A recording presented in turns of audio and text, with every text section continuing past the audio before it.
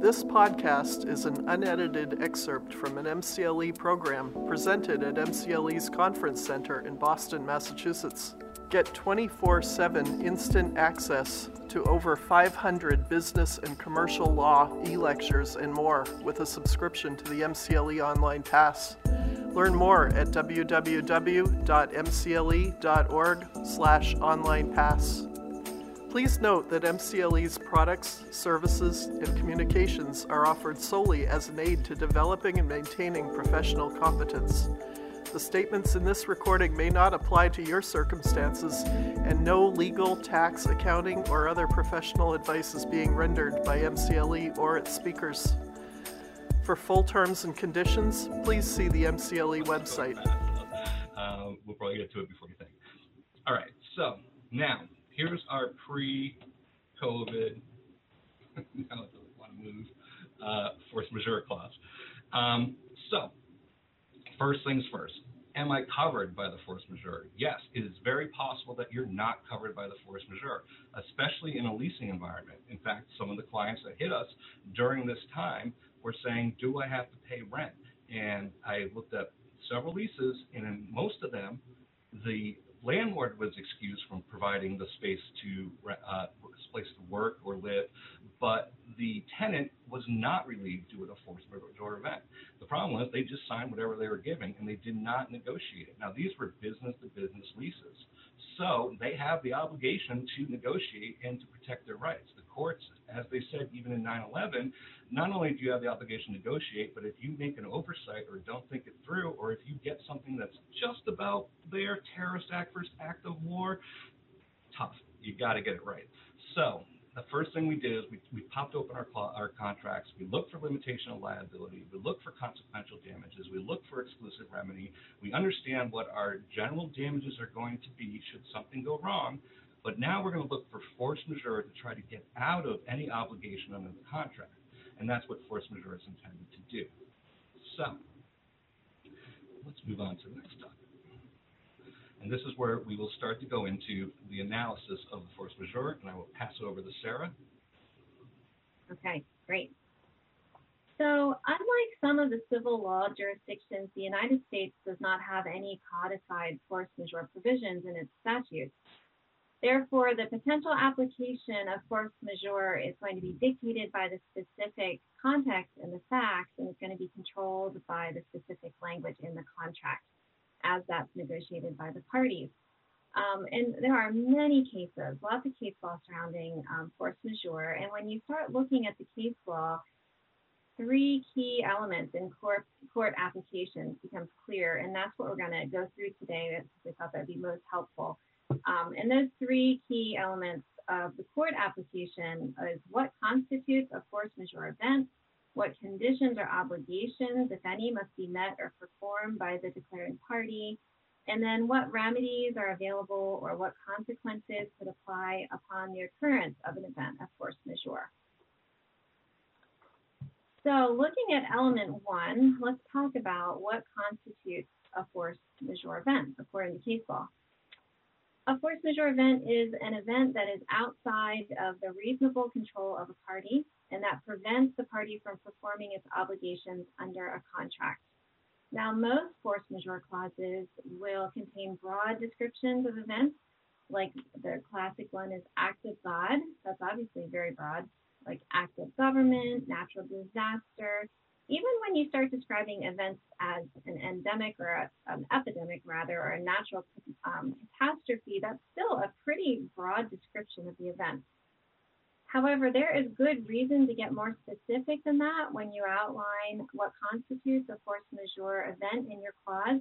As Frank was talking about when he told us about that 9/11 case, the courts, they're just not very kind to you when you don't specify what you mean by force majeure event.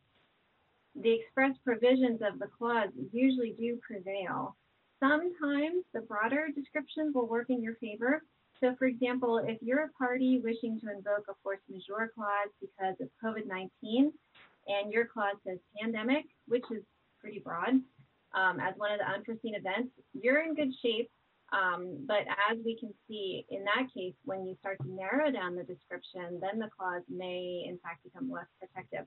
So Frank, let's take a look to see what we've got in our clause.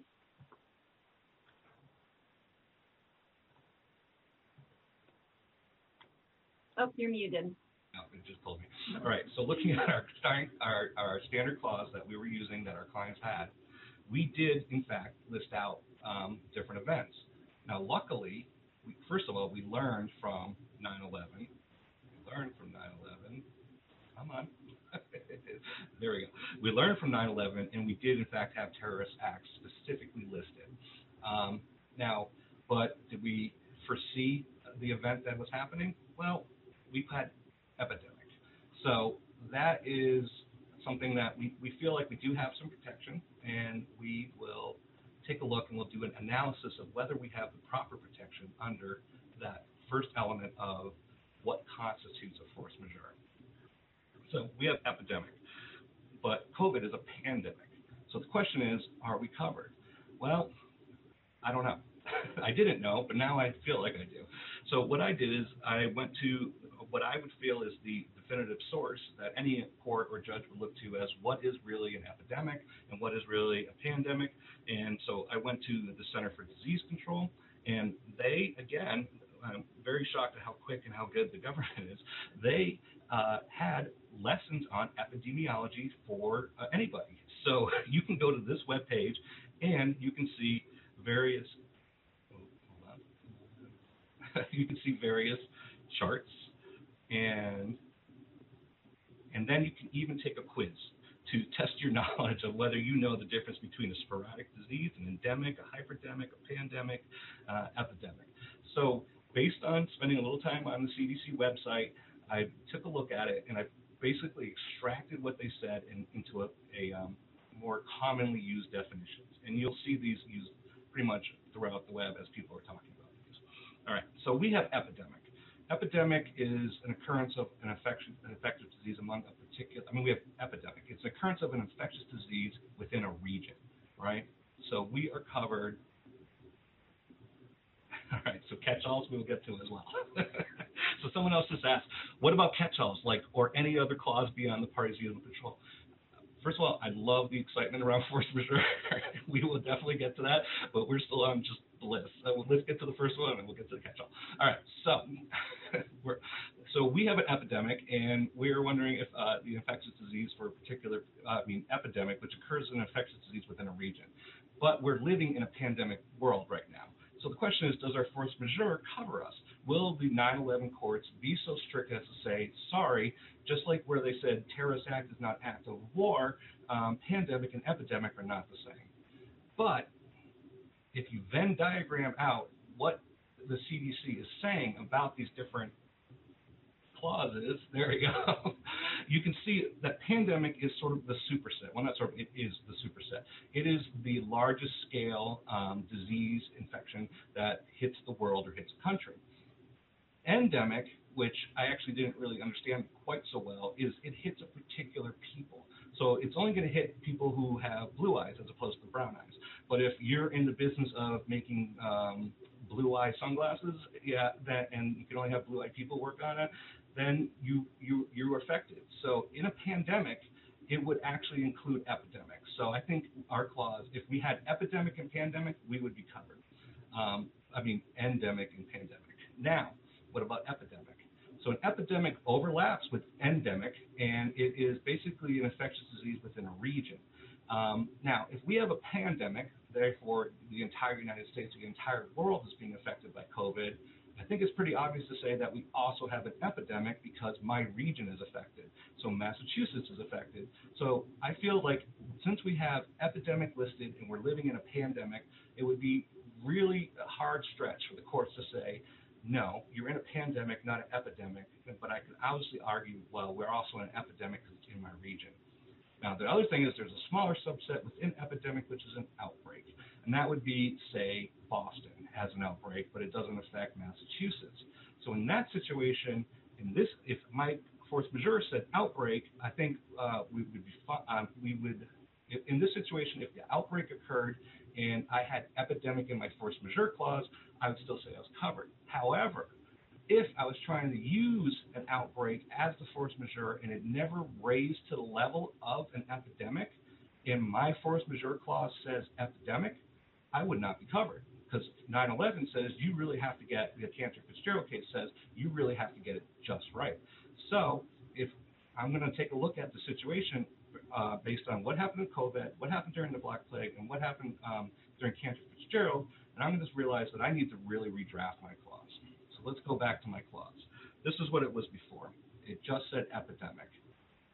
Based on what I learned from the CDC, I'm going to redraft it, and I'm going to add in endemic, epidemic, and outbreak. So it has pandemic, endemic, epidemic, and outbreak. So that way, I'm covered. Now, if a pandemic hits, I'm covered in all situations, but I want to be able to trigger my force majeure should there be an outbreak, an epidemic, or an endemic. So you want to go from the smallest of the Venn diagram upwards within your force majeure. Now, as lawyers, right, luckily we put pandemic into our force majeure before it happened. The question is, well, what do we have to think of next, right? So, yeah, we have terrorist acts. Maybe it wasn't there before 9/11. We have endemic. So I was sitting there trying to figure out what else should we put in the clause. Well, I was already up on the CDC website, so I was looking around to see what they say we might be concerned about. And who knew the CDC has a really good sense of humor? They have a whole set of web pages on zombie preparedness. And if you go to the CDC website, they really went the extra mile on this. They have blogs, they have video presentations on what to do, they have a graphic novel, and they even have posters that you can put in your workplace. So you can put that right next to your coffee machine or your refrigerator to get your staff ready for the next one. Now, did I put zombie apocalypse into our new force majeure clause? No. But maybe you should. I would be immensely proud of myself if I start seeing zombie apocalypse in people's force majeure clause moving forward. And therefore, okay, we had a question. Even if it says epidemic, is there a legal basis to argue that the parties nonetheless would have intended for it to apply to a pandemic, which is even bigger event? They are not epidemiologists. Well, if I look at the Cantor Fitzgerald as the stare decisis, I would say no, because a terrorist act could absolutely be the predecessor to an act of war. And in fact, attacking a country under a terrorist act, it was often called an act of war. So you could make that argument. Of course you can make that argument. But if you intend something and you don't write it, as Sarah says, the courts are very just merciless between a business and business contract. Get it right or tough. And that's kind of like the gist of force majeure throughout time. So you could argue it. But again, intent doesn't really apply because, as we all know in contracts, it's the four corners. And most contracts will have an integration rule. And even if you have like two theses that going back and forth while you're negotiating about pandemic and epidemic, that's not going to be allowed in. That's going to be parole evidence outside the four corners. So therefore, it really is, well, I wouldn't want to be the judge, but I would make that argument, and I would definitely, change the clause moving forward. So again, though, if the audience here were to write zombie apocalypse and force majeure, I would be very proud. But I'm not going to do it myself. I think our clients would appreciate it. All right, so now we have drafted the conditions and obligations of the force majeure. Check. Let's move on to the next element where Sarah will discuss. Okay, yes, it's hard to follow zombies, but anything you say after zombies is going to be very boring. But if you are a party who wants to invoke a force majeure clause, what do you need to do or show? That's the second thing we want to talk about here. Generally speaking, you have to show that you tried to avoid the event or the consequences, or you tried to mitigate those consequences. So the case law surrounding force majeure has consistently shown that it's not enough to say, for example, well, COVID-19 has shut down the country, so I'm going to invoke my force majeure clause. You're going to need to show that not only does COVID-19 affect your ability to perform under the contract, but also that you tried to find another way that you could perform, or you tried to mitigate. A great example of a way in which you might not prevail with the force majeure clause is where your inability to perform is only temporary. So a temporary disability might not permanently excuse your performance. And in many force majeure cases, courts have stressed that when a disability is resolved, then your performance has to continue. And this goes back 80 years already, but there is a classic Depression era case coming out of World War II called Slaughter versus CIT Corp, where the state and federal governments had ordered banks to shut down because of World War II. And when a bank relied on this shutdown to justify its non-performance of the contract, the court said, well, hold on. That non-performance can only be excused for the length of the shutdown and not beyond. So this is another thing that you're going to want to address when you're drafting these force majeure contracts. Now, before we jump ahead, we have a very interesting question. One of the audience asked, would you recommend naming COVID-19 specifically in the force majeure clause for the benefit of the doubt? I would recommend against that. The reason being is, if we look back at the force majeure clause, it talks about unforeseeable events, right? So if we're naming the actual virus that is affecting us, it's hard to believe that we would consider that unforeseeable. So just going to jump back to that clause. And in that clause, you'll see that force majeure, by its nature, is beyond the party's foreseeable control, including but not limited to, right? So if you put COVID-19 into the contract, well, I think it's very foreseeable that you would have been affected by COVID-19. The other thing is, it's a little bit too late, right? So if you were to put COVID-19 into this, that means you're going to protect us from future outbreaks of COVID-19, but not from the ones that's going on right now. And further, the next disease might not be called COVID-19, and if it mutates, it might be called COVID-19A, B, or they might come up with a whole other name. And since the names are pretty much just arbitrarily handed out by the media, I mean, it was called the coronavirus originally, but I think Anheuser-Busch had a problem with that, and they were losing stock in beer, that they started changing. They lobbied the media to call it COVID-19, which was the more technical thing. So I would not recommend that. Okay, sorry, Sarah. Let's jump back into the conditions and regulations. So let's take a look at our force majeure clause. Did we discuss conditions and obligations? Well, no, and we didn't get it. So what we have to do is we're going to have to redraft our clause to talk about the conditions and the obligations should a force majeure event occur.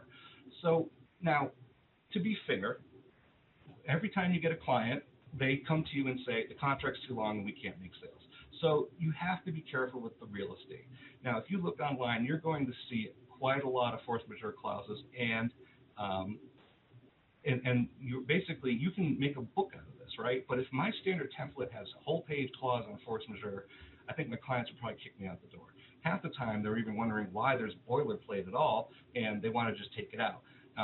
This is why the contracts, the font gets smaller and smaller and smaller. So in redrafting this, I want to make sure I'm very aware that I do not want to take up too much real estate, but this is force majeure. We're talking big bucks, right? Cantor Fitzgerald lost 7 figures based on the fact that this one clause wasn't negotiated right. So we're going to have to take a little extra time to be careful with it, but we got to be brief. So brevity is our friend in this situation.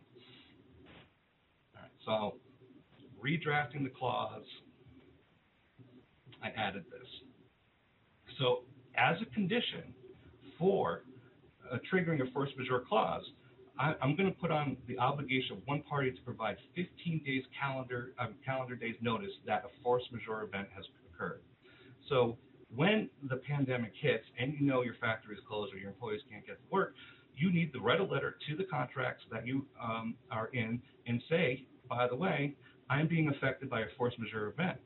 I'm in the United States. It started in China. I moved to Italy. So if my factory is in Italy, I would expect a letter from Italy to come hit my client in the United States because I haven't hit the United States yet, saying we're being affected by a pandemic, and it happened 15 days ago. It's affecting us. And then you need to give, and I added the standard of good faith estimate of the expected time of the force majeure event. And I'm redefining it as an impact using a defined term.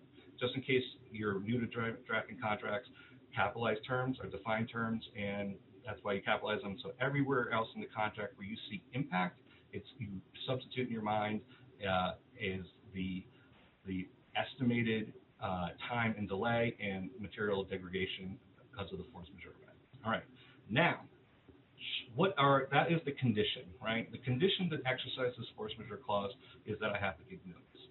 But what is the impact? Well, the impact is that I will use, what is the obligation? I will use commercially reasonable efforts to mitigate the impact.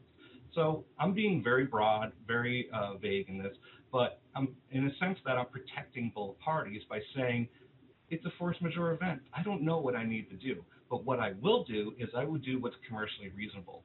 Now, lawyers will spend a lot of time arguing about these different standards. You have best efforts, you have commercially reasonable, you have due diligence, all due diligence, prudent, right? So you can put in what matches what is best for your industry. My go-to tends to be commercially reasonable, because if they're not going to make fiscal sense, why would I do it? It would be better for me to just get out of the contract. But if you put best efforts, then you're going to be looking beyond the commercial reasonability of it. So you want to be careful of the standard you put there. So now we have our second redraft of our force majeure clause, and now we're considering the first two elements. So let's take a look. Check. We have the force majeure event, and we have the conditions and obligations. So now back to Sarah to explain remedy and consequences. Okay. Yeah, so finally, let's take a look at what remedies are available to me when I invoke a force majeure clause, and then what consequences might apply. So this is going to depend on your duties under the contract and also on any express provisions that you added to your force majeure clause. Contractual remedies might include time extensions, that's when you see a lot, or maybe an agreed upon period of time to pause the performance. We know we have a duty to mitigate, and we also know that just a temporary disability might not excuse performance. A partial disability might not excuse performance either. Unless a business is entirely shut down and unable to perform at all, courts may not excuse the performance. And in many cases, at least some portion of performance remains an option. For example, right now with COVID, we're seeing a lot of businesses attempt partial performance. And one of the ones that I think everyone's seeing right now under the COVID restrictions is the restaurants who are prohibited from serving their dine-in guests because of the state orders, which are offering now takeout food. Another example is if your business was shut down under the governmental orders because it was deemed, it wasn't deemed essential, like what Frank was saying. We had a lot of clients like this earlier this year. Did you mitigate by trying to get an exception, or an exemption rather? Force majeure case law clearly shows that courts expect parties to partially perform and to seek these performance remedies when it's possible. So it's great if you can think of some of these issues ahead of time and then put in those express provisions into your clause so that some of these partial or temporary performances are already spelled out for you. So let's take a look at our clause again and see what we have there as far as remedies. So, looking at our clause, did we anticipate defining the remedies and the consequences should there be a force majeure event? And did we? No, we didn't. So we need to redraft it again. But this is starting to take up quite a bit of room. So again, brevity is my friend, but this is a very important situation.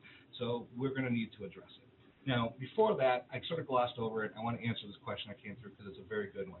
The question was, what about catch-alls, like any other cause beyond the party's foreseeable control, right? And if you look at it, it says right there, other causes beyond the party's reasonable foreseeable control.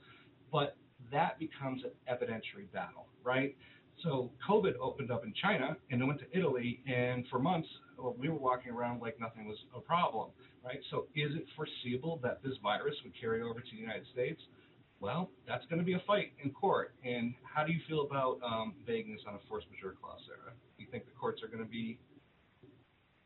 No, I mean, that's the thing, is it really truly has been shown over time that the express provisions are the ones that prevail. Everything else has to be argued. And, good luck arguing it. And like you said, too, contracts, there's an assumption they're meant to be kept. And so it's an uphill battle. Now, the other thing is, and this would be a whole other topic, but there is a doctrine called contra pensorium, which is, I'm mispronouncing slightly, but it basically is Latin for all vagueness will be construed against the drafter of the contract. And you might see in some of the other boilerplate that it says neither party will be considered the drafter of this contract. That's contra pensorium, or pensorium, whatever. I'll have to look it up later. So if you are the drafter of the contract, this is your contract, and it says other causes beyond the party's reasonable foreseeable control, you are now at a disability because the rebuttable presumption under that is that the non-drafter's interpretation of that is going to prevail, right? So it depends on what side of the situation you are. Yes, put it in. Yes, you might win the evidentiary battle, but it's better not to rely on it. And that's why you need to try to grab the greater sweeping issues and make sure they're covered, but also think out of the very specific issues that might affect you. So the sweeping issue is pandemic. The specific ones are endemic, epidemic, and outbreak, and you have to approach it from both sides. All right, so thank you. Sorry I glossed over that answer. All right, so now back to remedies and conditions. The remedies and conditions that I'm going to add to our clause, which failed to have them, are as follows. There we go. So, again, real estate is tight.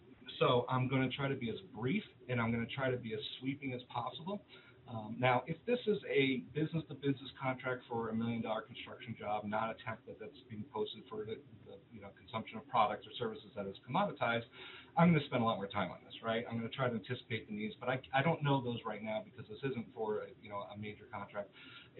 But if you have more context, then be more specific, and you hear less about real estate and more about getting what would really be right for your client. But unfortunately, that's a variable based on the situation. So, based on this being a template, and I'm trying to protect my provider of devices, services, and software, I'm going to just be broad and say, all right, what are the remedies and what are the consequences? Well, the remedy would be that I get to terminate this contract. A force majeure event happened, it's going to be commercially unreasonable for me to perform under it, so that means it would cost me money, not that I can't, but it would cost too much to, and then my remedy would be that I can terminate this contract. Well, what happens to the consequences, right? All right, terminate it. Well, now, I'm trying to be very broad and say, well, there are no consequences. I'm going to just disclaim them all. Say there is no penalty or liability. Now, I think that's what you're going to need to say if you want to get it down to zero. If not, you're going to have to go back and look at your, if we're silent on this, we'd have to go back and take a look at the limitation of liabilities, consequential damages, exclusive remedy, disclaimer warranties, all the other things that showed us what were our leverage initially going into the clause. But with this very short but broad clause, I think I'm protecting my client by giving them the remedy to terminate the contract with the consequences of being none. So, did we address the second one? Third one? Check. All right.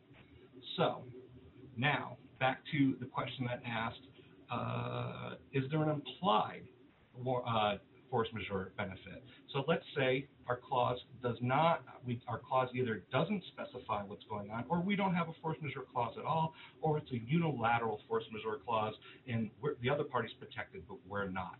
There are some arguments in contract law, and Sarah's going to talk us through this. Yeah. So in the event that a party is unable to assert a force majeure clause, like Frank said, either yours stinks or you just don't have one, there are several closely related common law doctrines that are going to apply, and those are impossibility, impracticability, and frustration of purpose. And I just want to quickly look over these. Impossibility is the toughest one, and for impossibility, the courts will look at three elements. So first of all, something expected must have occurred. Secondly, the risk of this unexpected occurrence must not have been due to the negligence of either party. And then thirdly, the circumstance must have rendered performance under the contract impossible. And when you think about impossible, there aren't too many situations where performance is completely impossible, but there are some. So some examples would be if a party is injured and can no longer perform the duties identified in the contract, or if the property is stolen or destroyed. For example, a contract for home remodeling that can no longer be performed if the home is destroyed. And interestingly, when I was looking into this, 2020 has been so crazy, and I think we forgot that we started the year with those Australian bushfires.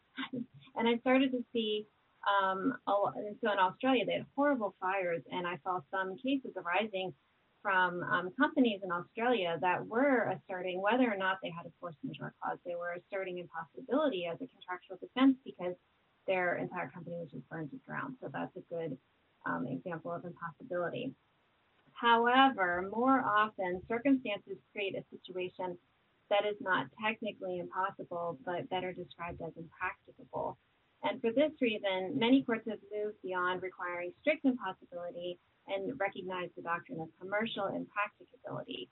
And this doctrine has been codified in the UCC. It's called excuse by failure of presupposed conditions. So under both common law and the UCC, to assert a defense of impracticability, you have to show a number of things. You have to show a supervening event, either an act of God or an act of a third party, that made your performance impracticable. You have to show that the non-occurrence of the event was a basic assumption upon which the contract was based. You have to show that the occurrence of the event was not your fault and that you did not assume the risk of the occurrence, and also that you have taken reasonable efforts to overcome the obstacle. So here again, we see this need to show that you have tried to mitigate. Under the doctrine of impracticability, performance will not be excused if this disruptive event was foreseeable. For example, let's say cost increased. Well, that's not enough. Or let's even say that the market collapsed, which does seem that's very disruptive, but rise or collapse of market too has not been shown to be enough because these things are, foreseeable. Some circumstances which courts have held to be impracticable include severe shortages of raw material due to war, embargo, crop failure, or a shutdown of major sources of supply. And now I haven't looked into this, but it strikes me that with COVID, we actually have seen shortages, particularly surrounding like personal protective wear, hand sanitizer, toilet paper. We've seen a lot of these shortage issues, and I would guess that the defense of impracticability would be appropriate there. And then finally, we have the defense of frustration of purpose. Now, unlike impossibility or impracticability, which both involve duties, frustration of purpose specifically involves the reason for the contract. In order for frustration of purpose to apply, both parties must have been aware of the primary purpose of the contract to begin with, and then to discharge performance under this doctrine, you have requirements. The first one is that the frustration must relate to the principal purpose of the party in making the contract, which just basically means like if both parties have to understand that this contract wouldn't make any sense without this object that has been frustrated. Secondly, the frustration has to be substantial, so it's definitely not enough under case law that the transaction has become less profitable than you expected it would be. And then thirdly, that the non-occurrence of this frustrating event must have been a basic assumption on which the contract was made. So frustration is not a defense if the intervening frustration was controlled or controllable rather by the promisor, or if counter-performance remains valuable. So here again, you see the need to mitigate. And then the best example where frustration of purpose comes in would be, we're seeing this too, business closures, cancellations of events. Now, when you look at these three defenses, it's important to know that all three of these, that this defense may be temporary and suspend your duty to perform only while the impossibility, the impracticability, or the frustration exists. Once it's gone, you're on the hook again. Oh, you're muted, Frank. All right, so these are basically these three theories encompass your implied force majeure. These are contract theories, and they will get you out of your obligations on a short-term basis, as Sarah said, and you have to prove these. Now, again, remember that if this is your contract, any ambiguity is going to be viewed in the best light of the other party. So, again, you had your catch-all, but whether or not it's going to work, you don't know. But that is on your force majeure clause. These are outside the force majeure clause, but within contract law still. So these are the things that you can argue that makes the contract unenforceable for that short-term time. Now, let's say you either don't have a force majeure clause. Let's say you have a force majeure clause, it doesn't protect you. Let's say you have a force majeure clause and the clause doesn't protect you because you didn't list it out right, or maybe you were silent as to the remedy, the notice, and you've also put up all your contract defenses on impossibility, impracticability, and frustration of purpose. Now what, right? Well, you're not quite done with all your defenses. There's one last defense, and we can go back to the Black Plague think for this. And what happened was, if you recall, the first thing we talked about was quantum meruit. That was a concept that came out of the Black Plague, and it's outside contract law. This is an idea that says you're getting value for something. It's outside the contract. I did something for you, and there's an inherent value of it. Now, chances are it's not going to be for the same value that the contract says, and it's going to have to be argued what that value is, but you still would be able to bring a quantum merit case against the other party to say, at least for what I did, you got the value, and I need to be compensated for that. So you aren't left high and dry completely. But knowing that, changing your contract moving forward to the new force majeure clause is the prudent and the right thing to do for your clients, and you understand that you have at least one small clause that your client doesn't care about that has multiple factors that we talked about for an hour that can protect your client. So it's much more important than you would think. And, thank you for the Black Plague. There was at least one good thing that came out of it, which was quantum merit. And by the way, back when the Black Plague days, they called it a subset, right? It wasn't called quantum merit. That was the evolution over time, but they had an assumption. It was an assumption of value, and it actually stands for something like he undertook. So that's what assumption means. He undertook something and you got the benefit of it. Now, if you enjoy this topic like Sarah and I do, we have, in the materials that will be posted, there's about 101 pages of information more on the Black Plague, coronavirus, force majeure, negotiating contracts. It's all there, or you can always just reach out to us, and we will happily answer questions, because obviously it's something that we enjoy. Let's see.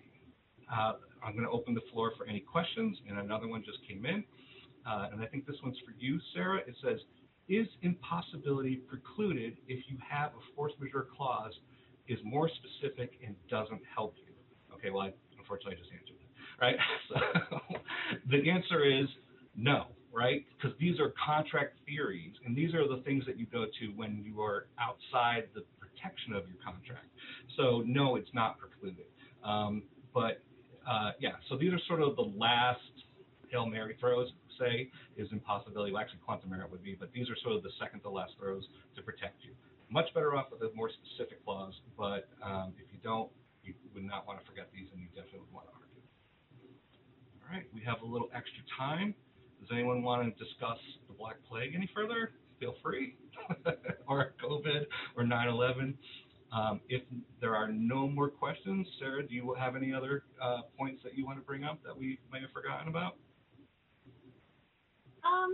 No, I just want to say that in the research that we've done, people across the whole nation, everyone is talking about this. It's very important. I don't see it going away at all, because things still remain very uncertain with COVID. And I really do think it's a good time to take a look at this provision, this clause that I don't think most of us gave a second thought to, in 2019, and certainly now it's just become a hot topic issue.